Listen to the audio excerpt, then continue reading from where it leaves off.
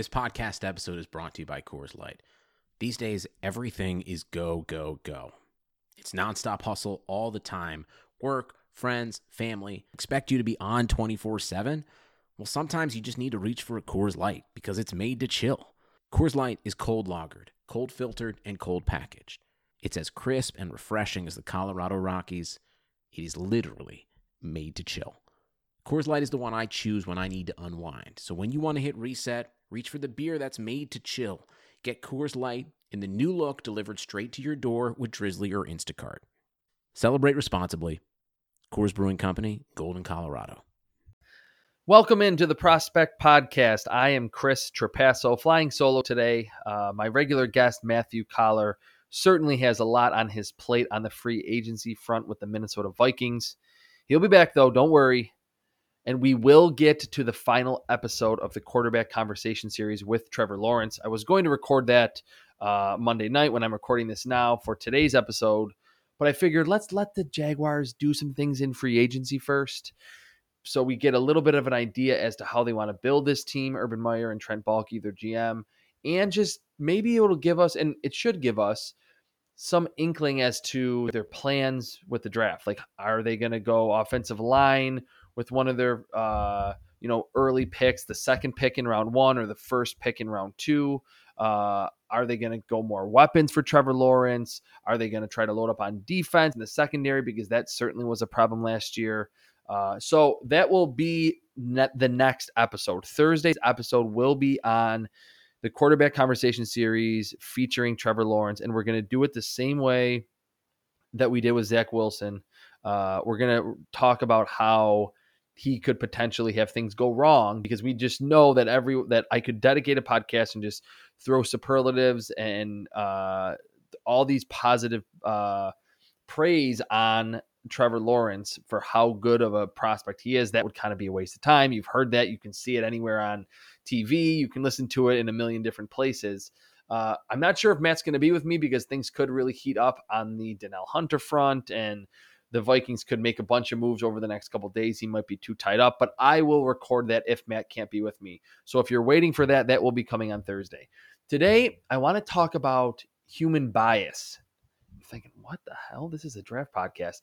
But bias has become a mini obsession for me in the scouting process. It is the main reason why I created my grading system 3 years ago. And it's there with every single human being and every single human brain. And I'm not anything I say from here on out is not that I think that I have eliminated bias for myself. I don't think that's possible for a human to erase every iota of bias. But I am aware of so much of it that I think it helps me. I know that it helps me be more genuine in my scouting process. And I think it makes me give better evaluations of these players because there's so many out there. And I'm going to just talk about how I'm aware of them and how I incorporate trying to stay away and limit the different types of bias in my scouting process for my grading system and my write-ups, my rankings, everything that you see and hear from me. I really am making a concerted effort to not have any bias seep in. And from this, and obviously, like I said, a few years ago when I created this grading system to sweep away some of the bias that I knew would just inherently be there and had been in my earlier evaluations, 2014, 2015, 16, that I just noticed were creeping in. Thinking about doing this podcast forever and trying to figure out when I could fit it in, this is a perfect time. I've had this thought that, and when I get to all of these bias, the different types of biases, I think you'll have a similar thought that I think, even as a draft analyst that goes into it, that with my job being like a weatherman, I know that I'm going to get things wrong. And it's not the best feeling. Like, I don't really like the fact that I know that I'm scouting 250 or 300 prospects and I'm going to get a fair amount of them wrong. I mean, it's not black or white. Like, I could have a player ranked 101 overall, but he really plays like he should have been the 80th player overall. I don't know if that's a miss, and vice versa. If I have a guy 80th overall, And he's picked in the third round, like late third, early fourth. He goes 96th overall. Was I really right on him? Like that much more than the NFL or the team that picked him? I don't know.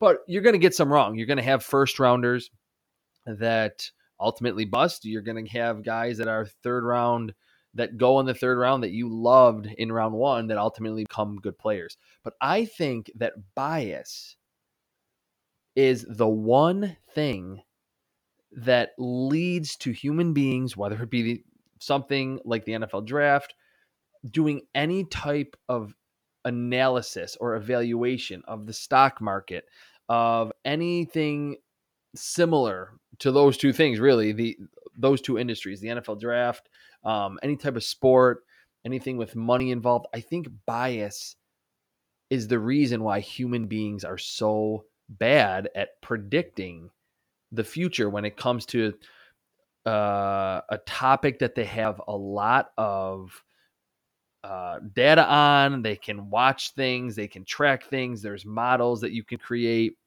You're an expert in that area because you've been doing it for a long time. You know what to look for when you're doing this type of analysis. But I think so many different types of biases, again, seep in, and all of those things, bias in general, and all of the different types are what stop humans from being good at being evaluators. All right, I'm going to just go into a few of these, and it's like some of these you've probably heard of, and you're like, oh yeah, I've heard of that, and I get it. But I just think that it is such an important thing to get out there so people are aware of it, and just kind of peeling back the curtain again, like I did in one of the first episodes with my grading system. It's kind of what I'm doing here. Pretty easy one, a pretty common one, recency bias. That's been around for a long time, specifically for the draft industry, like that, knowing that there's a tie between just general recency bias and if a quarterback has a great bowl game, then he shoots up the boards. If he has a bad bowl game, he moves down the boards. He can have a great season leading up to that. And then if he has a bad bowl game, then he's just not going to be viewed as highly, which that's ridiculous. I always think back to in 2018, Lamar Jackson. It's so funny. Started that season as like, that was my first draft class at CBS. So like August 2017, he was not part of that super hyped quarterback draft class like in August, September. It was Josh Rosen, Sam Darnold. Really, those two were like the guys. There was a little bit for Baker Mayfield at that point. And then there was Josh Allen as well, like this big, strong armed, athletic guy. Can he get a little more accurate? And then like by September, late September, early October, Lamar Jackson was like, I remember writing an article, I believe, after Louisville played Purdue, and he looked fantastic as a passer and a runner in that game.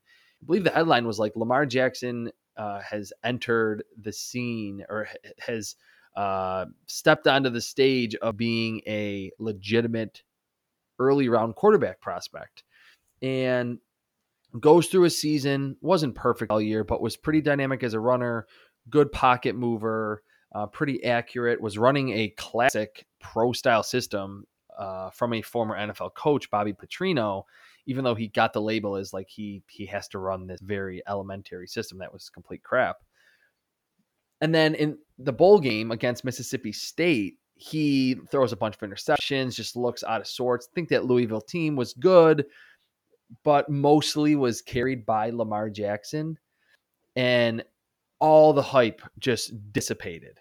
I think if that bowl game, if Louisville scheduled Mississippi State out of conference and they played that game in late August, and he has a terrible game to start, and then the schedule was reversed, and from then on out, he played like he had played from like week 1 to week whatever, 10 or 11, Lamar Jackson would have not gone number 32 overall. There's no way. So I think recency bias certainly factors in. And yeah, you can say that, well, in a bowl game, that quarterback, that receiver, that linebacker, doesn't matter the prospect's position, is probably playing the best competition that he has faced all season. And I think that is fair. you don't necessarily want to see a prospect that just tears it up against clearly lesser competition. You want to see, not for a clutch gene or anything like that, but you want to see those players produce against the best competition. But when it comes to recency bias, if a quarterback, if any position is playing really well and then has a bad bowl game, yeah, you move him down because that was one of the games on his schedule that he didn't particularly play well. He showed his weaknesses, wasn't able to really deploy a lot of his strengths in that game. But I think there is way too much recency bias. Bowl games, final game of the regular season, things like that. That is a huge one. It's kind of a low-hanging fruit, but I think that is very important. And we see players ultimately picked earlier and later than they should have because of recency bias. Another one, I guess the next one, confirmation bias. This one is, the example would be, you watch Henry Ruggs on film and you know that he is insanely fast. He is running away from everyone in the SEC. Like, even on a slant that he's taking 75 yards to the house, he has Devontae Smith running next to him, and he is like leaving Devontae Smith in the dust. And then at the combine, he runs in the high 4.2s, and it almost gets double counted. And there have been some draft analysts that have talked about this, but it confirms that that he's really fast on film and he's really fast at the combine. I do think there's a little leeway here because there are some times where a player looks fast and then he runs slow. And that when you're not confirming anything, you're like, wow, well, wait a minute. Why does he look fast on film, but why did he run 4.6 at the linebacker spot or at the corner spot? But confirmation bias, I think, happens a lot. And that's, all of these biases work both ways. Like, if someone, like, I remember last year, AJ Epinesa, like, clearly was not a super explosive player. He was all about handwork and how powerful he was, and that he would be a good athlete at defensive tackle, but he was not someone that was going to threaten with speed and bend around the edge. And then at the combine, he tests like average at best athlete at the edge spot and a pretty good athlete at D tackle. And he's kind of has some positional flexibility, 6'4", 275 with long arms.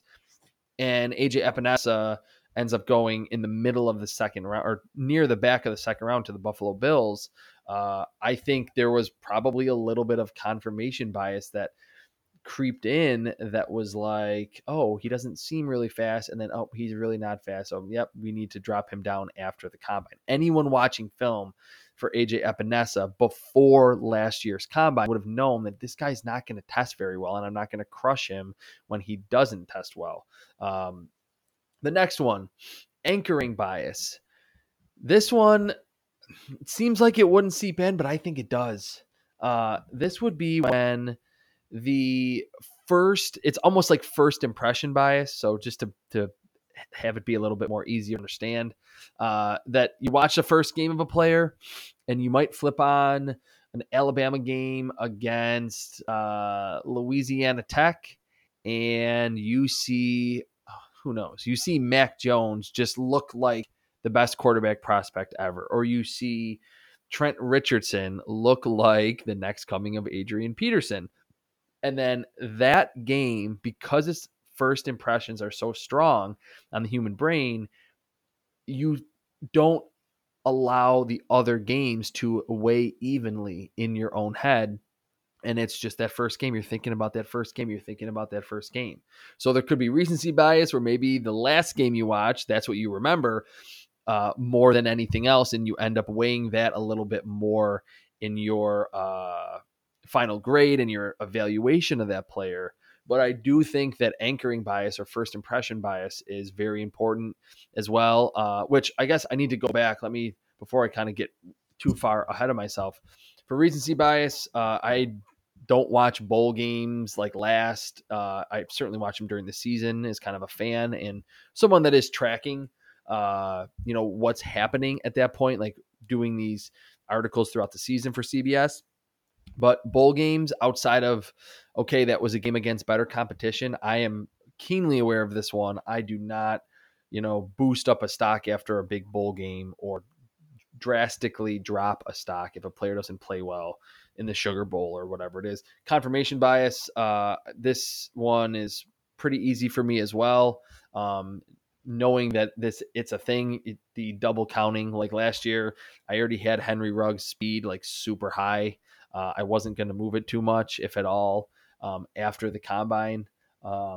Same thing with AJ Epinesa. And I wrote an article about Jalen Reagor and AJ Epinesa. You can find it on CBS Sports. Just type in my name and type in Chris Trapasso, AJ Epinesa, Jalen Reagor, and you will see an article like why those combine performances that were a little disappointing shouldn't really impact them too much. Where they go, how they ultimately will play at the NFL level, because we knew going in, both players, like how they were going to test. I mean, I guess Jalen Reagor was a little bit surprising, and he was maybe a little bit dinged up during his workout. But AJ Epinesa, the example I gave, that was an obvious one. So we didn't have a combine this year, which in a way I kind of liked for this reason, because we had no opportunity to do double counting. And to not have any confirmation bias. But obviously the combine would have been nice to get all those numbers in, to look at them historically, how they compare to other players. And then availability bias, or I guess anchoring bias was the one that I went to next. I'm just kind of reading off my notes here. First impression, this is tough. Like, this one is not something that I think you can just will your way to not have. Because your first impression is a first impression. It's true when you're with your girlfriend or your boyfriend and you meet their parents, and like that first impression is going to stick with those parents for forever, for a very long time. So I think this one, I'm aware of it. And so when I'm getting into game 2 and game 3 and game 4 and game 5, I'm like, okay, these games all weigh the exact same. The first impression, the first game I just happened to click on, I'm not going to let that carry more weight, because that game is just another game. I skipped one, availability bias, which is kind of similar to first impression bias. And this one is, our brain will quickly remember one big play from a prospect. Like, it's available in our head. It's left an indelible impact on us. And because of that, whether that play was good or bad, it sways our evaluation of the prospect. And we will, regardless of everything else we see, other games, tons of other film, we will lean in the direction of maybe 1 or 2 or maybe even 3 really good or really bad plays. I think the biggest example of this, 2014 pre-draft process. So I believe the game actually was early 2014, but the 2013 season into 2014, Jadeveon Clowney hit on the Michigan running back, I believe Outback Bowl or Gator Bowl down there in Florida. Completely, yes, it was a big hit. Jadeveon Clowney was like 6'5", 265. This was a small scat back. Was his name Devontae Smith? I remember that running back from Michigan. Anyway, I can see his face. I can see that he was a squatty guy, but completely unblocked.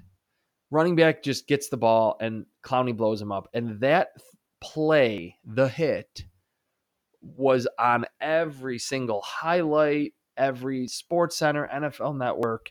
And that was like, oh, man, look at how hard of a hitter Jadeveon Clowney is. When that was literally not even, I mean, in terms of scouting, it wasn't even that impressive of a play, because for an edge rusher, even someone that's setting the edge, playing the run, he didn't have to beat a block. He was completely unblocked. It was a blown assignment.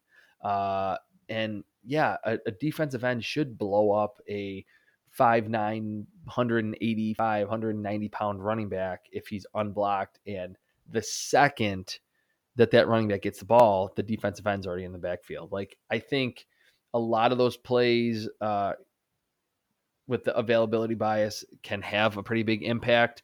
And this one's tough for me too, because you do remember those highlight reel plays. And I think after a while, like what I do with this is, after a while, like if we're seeing like last year, Brian Edwards from South Carolina had like 7 or 8 like just ridiculous high point grabs in contested catch situations in the SEC, down the sideline, down the seam, in the end zone. After a few of those, I was like, man, this guy is really good. And then I remember after the first couple that I was like, okay, those are only like 2 plays out of his 600 plays that he's involved in, whatever it was last year at South Carolina. Like, let's not get crazy. But then after a while, like, I don't know where the number is where you should start to say, hey, man, this guy's a playmaker. But if there's only a few plays, good or bad, and I guess I'm kind of using good examples, but you can't let that sway your evaluation. I mean, Brian Edwards ultimately was a late first round evaluation for me, but I think he had enough of those high caliber plays, yards after the catch, not just, the circus grab against Tennessee near the end zone, but he was doing that stuff on a regular basis. That was part of who he was as a player, and it was why he was ultimately, graded really high for me. So I think, though, availability bias, our brain plucks what's really readily available and remembers that, hey, well, that one play should really sway the evaluation. I really try to make a concerted effort with that one as well. The halo effect is another really interesting one. And it's been around for a long time too, at least the idea of it or the awareness of it. But for example, what the halo effect is when it comes to the NFL draft, like we recall let's say an Ohio State cornerback that we really liked who flourished in the NFL. And we know that throughout history, recent history, let's say, a lot of Ohio State corners have just been really good. So we're like, all right, we're going to scout this Ohio State. We're going to scout Shaun Wade. Like, he's going to be good. He's going to be good. And it's already, you go in almost ready to give him a higher grade. Like, he starts not at 0. He starts like higher. And the same thing is true on the other side, that we've never seen, say, a good wide receiver from, I don't know, I guess maybe Purdue until this year, or it's been a very long time. And so you kind of go in, I mean, if you were living under a rock in 2018, you go in and you go, who is this little Rondale Moore freshman? Like, it's from Purdue, really? Purdue? Or for example, this year, Greg Newsome, which I guess Rondale Moore is this year too, but Greg Newsome, this long, super athletic, fast cornerback from Northwestern. We're not used to seeing really good players in the secondary that are first or second round caliber players from Northwestern at the cornerback spot. And I mean, yes, they've put a lot of good players into the league. They're very fundamentally sound. I have to always toot the horn for Pat Fitzgerald because I think he's the best football coach in college football. But we normally don't see these freak athletes from Northwestern. And I think Greg Newsome is like super long, ran in the 4.3s at his pro day. So maybe you would have been like a low 4.4 guy at the combine. So we have to go in and you really, I think Matt on a really early podcast said like, we need to dedicate an episode to all the bad scouting stuff that happens, like the narratives and like scouting the helmets.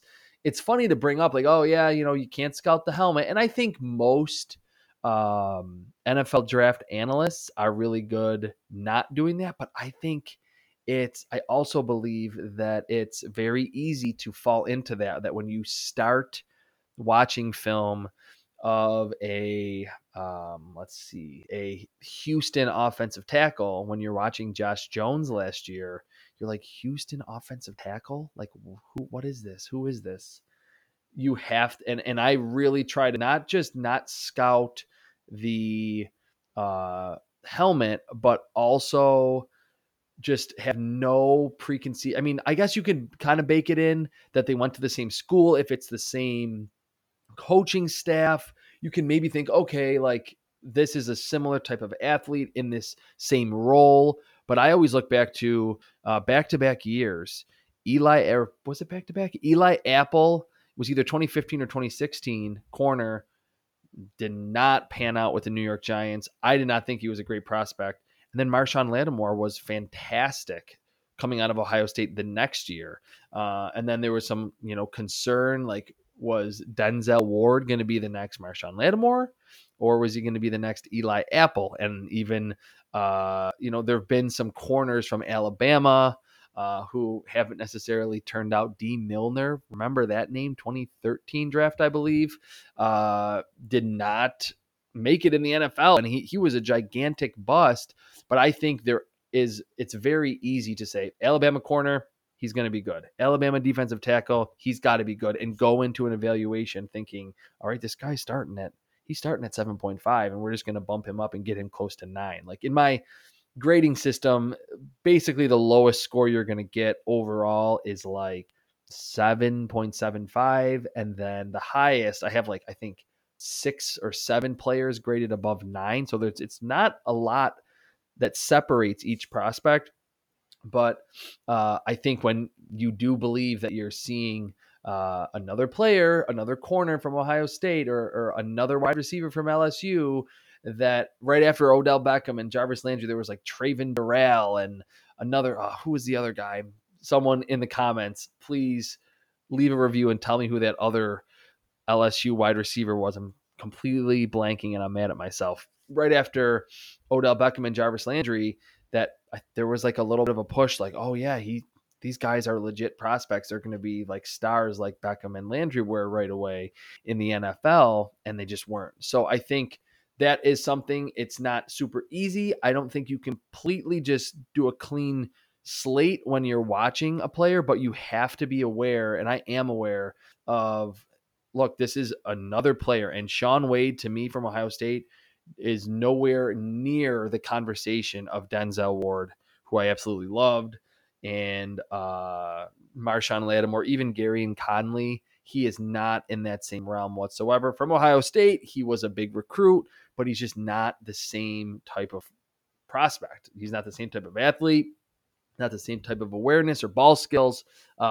Also, to kind of move off that one, and this one is a big one. I don't know how many more I'm going to bring up, but there is a gigantic echo chamber, I think, really in every industry when it comes to really anything, but certainly when you're evaluating, you're giving your opinion on anything. But in the NFL draft industry, the echo chamber is brutal. I think it's, and anyone that technically I would be saying is in it, I'm not faulting them. I'm not dissing them. I think it's very easy to fall into it, especially given how ubiquitous social media is, and that you're getting your opinions and you're writing out there through social media, and everyone can see it. You're on a platform and you are saying, hey, here's what I think about this player. So you're making yourself vulnerable, and you're saying, here's who I think the best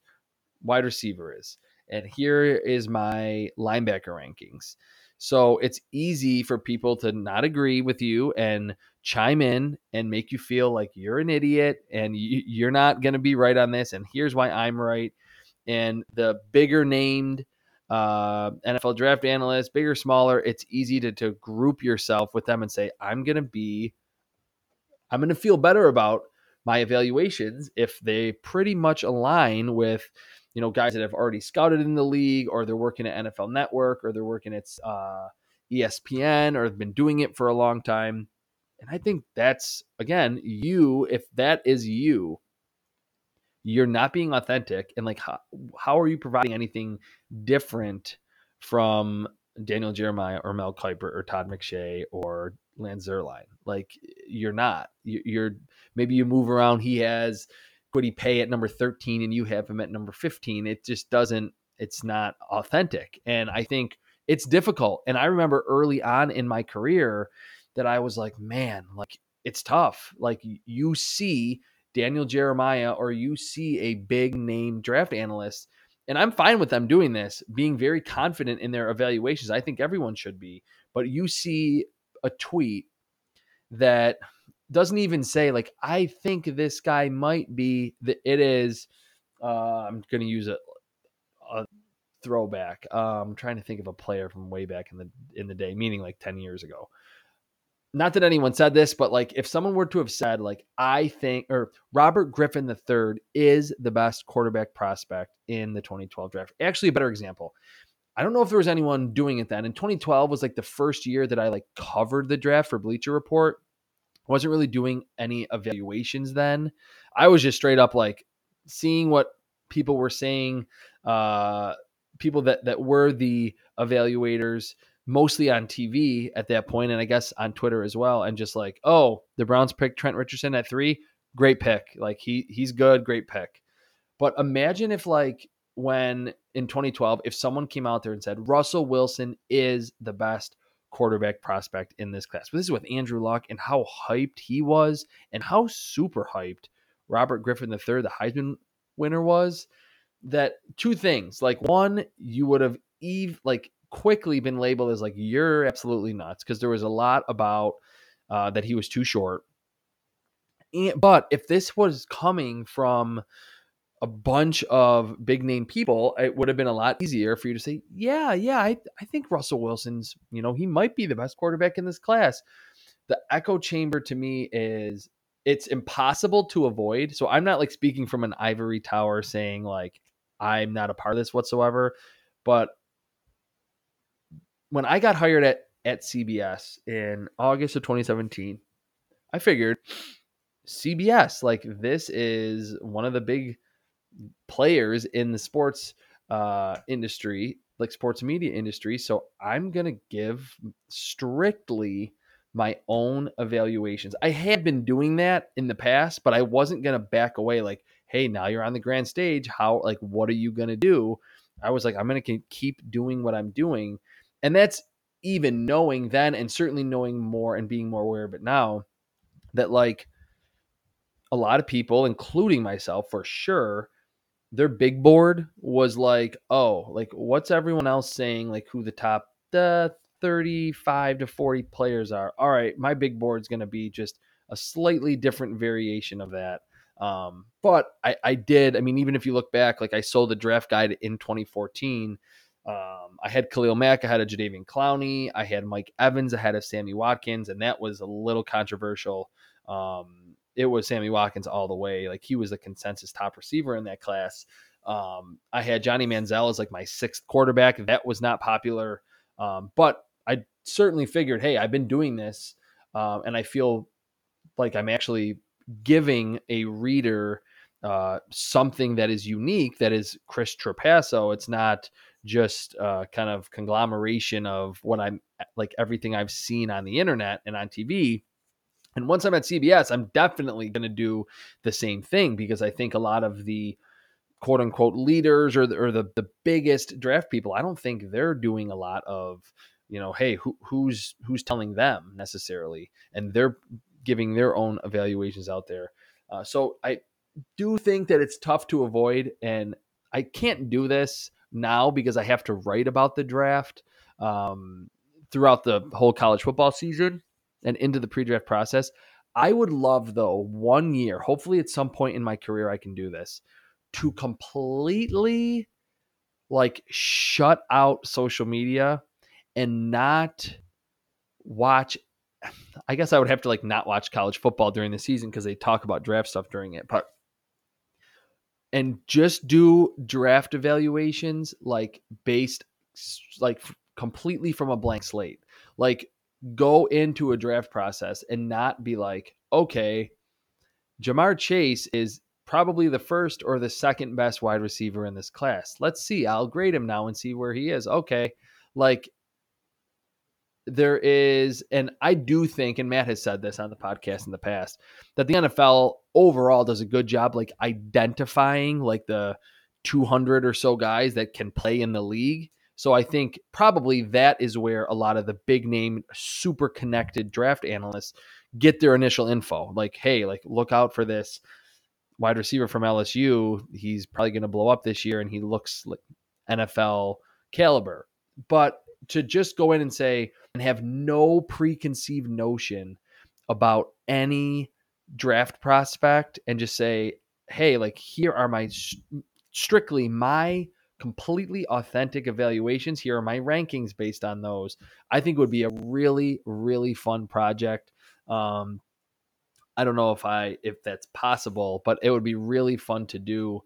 And I don't know if I mean, maybe you wouldn't agree with this, but I used to have the thought, like being on Twitter and like hearing, or I guess you don't hear on Twitter, but reading other people's tweets and evaluations, like someone could say, hey, you know what? I don't know.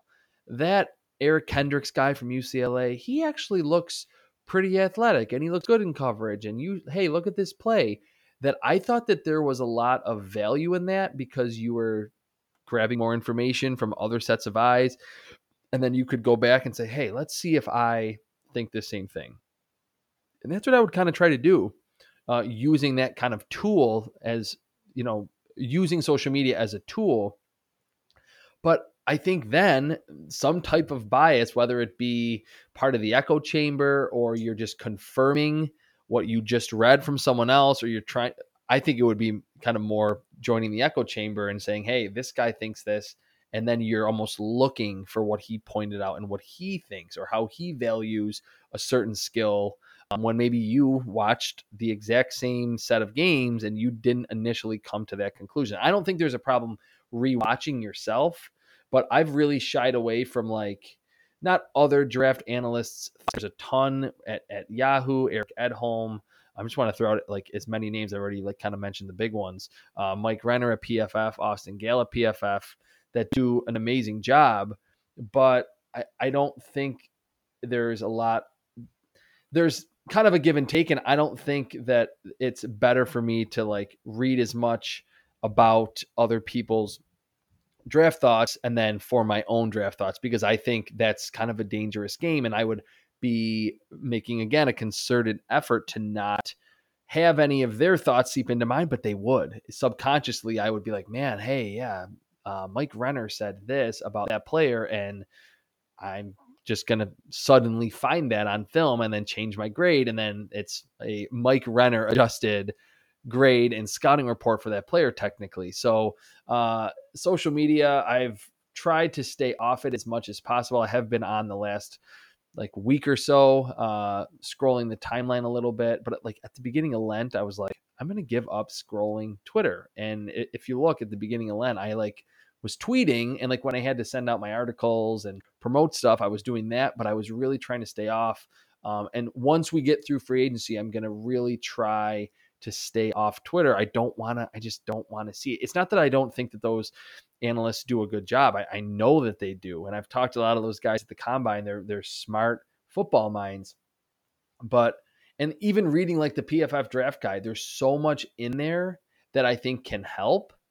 And certainly having every single play graded and all these things tracked, I think is important.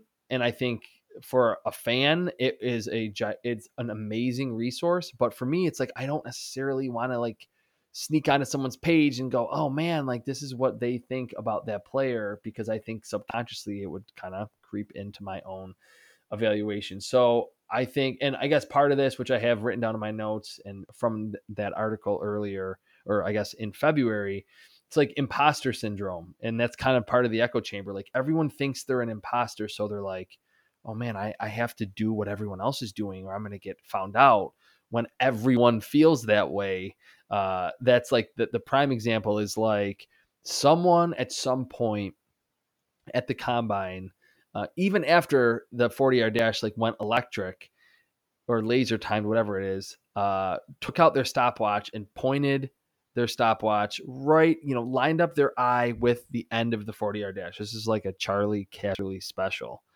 And then the first time it happened, there was probably a wave of scouts who were like, oh crap, like this, whoever it was, we need to do this. Like, this is what you're supposed to do. And this is how it needs to be done. When in reality, we know that like doing a 40-yard dash time that way is pretty inexact. And when you were talking about the differences in hundredths of a second changing a player's draft round and how you view that player, you shouldn't have something that is that inexact, especially when it is laser time. So I don't know. I think if I was completely not on social media, it would be fascinating for a whole pre-draft process that I would probably have players like way higher that weren't really on like the first or second or third round draft radar. And I guess I already kind of have that a little bit every year, but I really think that those, and one last one, which I think is very important, being an NFL draft analyst, I think there is part of it that you do want to get sources. You want to be able to talk to executives. You want to be able to talk to scouts, and then even on the player side, agents, things like that. But I will say, I don't reach out to them and ask them ever about what do you think of this player, because whether that be that's confirmation bias, that is echo chamber effect, that is imposter syndrome, that's trying to buddy up with an agent or a a scout that's for a team, and you're gonna just, oh yeah, okay, yeah, I'm gonna like your client. And certainly with agents, that is a thing. But I think that a lot of the people that are super plugged in can fall into that. They have good relationships with people at the team level, at the agent level. And when there's emotion tied into it, I think, and there's relationships, real human relationships, it's going to seep into your evaluation of certain players. Boost them up higher, drop someone down that played for a rival school or that an agent didn't get and he, kind of talks bad about, or a team doesn't really like, and you want to, be on the same page and never disagree with a scout. So move your evaluations. Like, I think if you're a draft insider, if you're writing about draft news, I think, yeah, you need to cultivate as many of those sources as possible and ask them tons of questions all the time. But for someone like myself that is just doing draft evaluations, I think that is another dangerous game to fall into. And I think a lot of times when these really smart draft analysts that are super plugged in are getting some of these evaluations wrong, it's probably because of that, because they have relationships with someone tied to that player. I mean, not every time, but I think that a prospect, say like Blaine Gabbert, gets anointed coming out of Missouri in 2010 for the 2011 draft. And who knows who agents are talking to and who teams are talking to, that it's just like a given that Blaine Gabbert is going to be a top half of the first round pick and he's going to be a good quarterback. When in reality, which I wish I would have been scouting then, because there's a few people I know that were scouting back then and have said like that was a very easy evaluation. Like, he was going to be a horrible quarterback and he should have been picked in the third or the fourth round at best, and he goes top 15, top 10. Was he the number 10 overall pick, number 11 overall pick in that terrible quarterback class? I totally forget the numbers. Him, Christian Ponder, Jake Locker, brutal. That they all have said, like Joe Marino of the Draft Network. I'm trying to think. There's a few others that I know have been doing it for a long time that were like, yeah, I didn't get why he got boosted up, and I don't know either. And, all it takes is one GM to say, hey, I really like this Blaine Gabbert guy. He's talking to a draft analyst. Then you watch ESPN or you watch NFL Network or anything, or you read something on a different website and it's Blaine Gabbert. He's going to be good. He's going to be a first round pick. So I think doing draft evaluations, and I think if there was anyone employed by a team listening to this, they would tell me, and really Matt's even said this being a beat reporter, you need to know the mental side of a player. You need to know what makes him tick. You need to know how much he loves football. And that's something that I've had not a ton of access to. At the combine, you can talk to players. And I've talked to a few like through agents in the past, but I think in general, over the course of time, and certainly when you're scouting so many prospects, hundreds every single year, 200, 300, 400 over time, I think having those relationships or knowing so much about a player, and maybe when you met him and you talked to him, he didn't get a good night of sleep and he seemed like he was kind of an a-hole, or he's very good at disguising that he didn't really care about the NFL. And so then you think that he's just going to be this super hard worker when in reality he just wants the money. I just think there's so much confusion and there's no way to really, really know a person, especially get to know that guy in 3 months before a draft, or to talk to his coach. Like, unless the guy is a complete screw up, like, his coach is not going to say anything bad about him. His high school coach isn't, his parents aren't, his friends probably aren't. It's so much time and energy, and I don't think the value is there in the long run. I think finding if he's a good football player, if he's an NFL caliber athlete, if he has the traits that are valuable at his specific position, that is more important over time. We're talking 2, 3, 4 draft classes, or maybe even just 400 players, to just not know anything about them and just watch them on the field, watch them at the combine, know what their athletic profile says about them relative to the history of that position. Like, is this guy a first round caliber athlete? Is he a 6th round caliber athlete? That to me, I think, leads you down a better path to better evaluations than trying to like weigh this and put a number on this thing that's not quantifiable, like personality and like work ethic. I just don't think, and maybe I'm crazy with this, but I truly believe that the relationships with the players and their agents and their high school coaches, they make for good stories, and there's tons of good stories every year. And yes, there are times where you can tell that maybe there were red flags for Johnny Manziel, but I remember the 2012 draft class. Like, there was maybe some of those thoughts, and maybe that is why he fell a little bit in round 1. But there weren't like, oh, this guy is probably going to bust out of the league in like 2 years.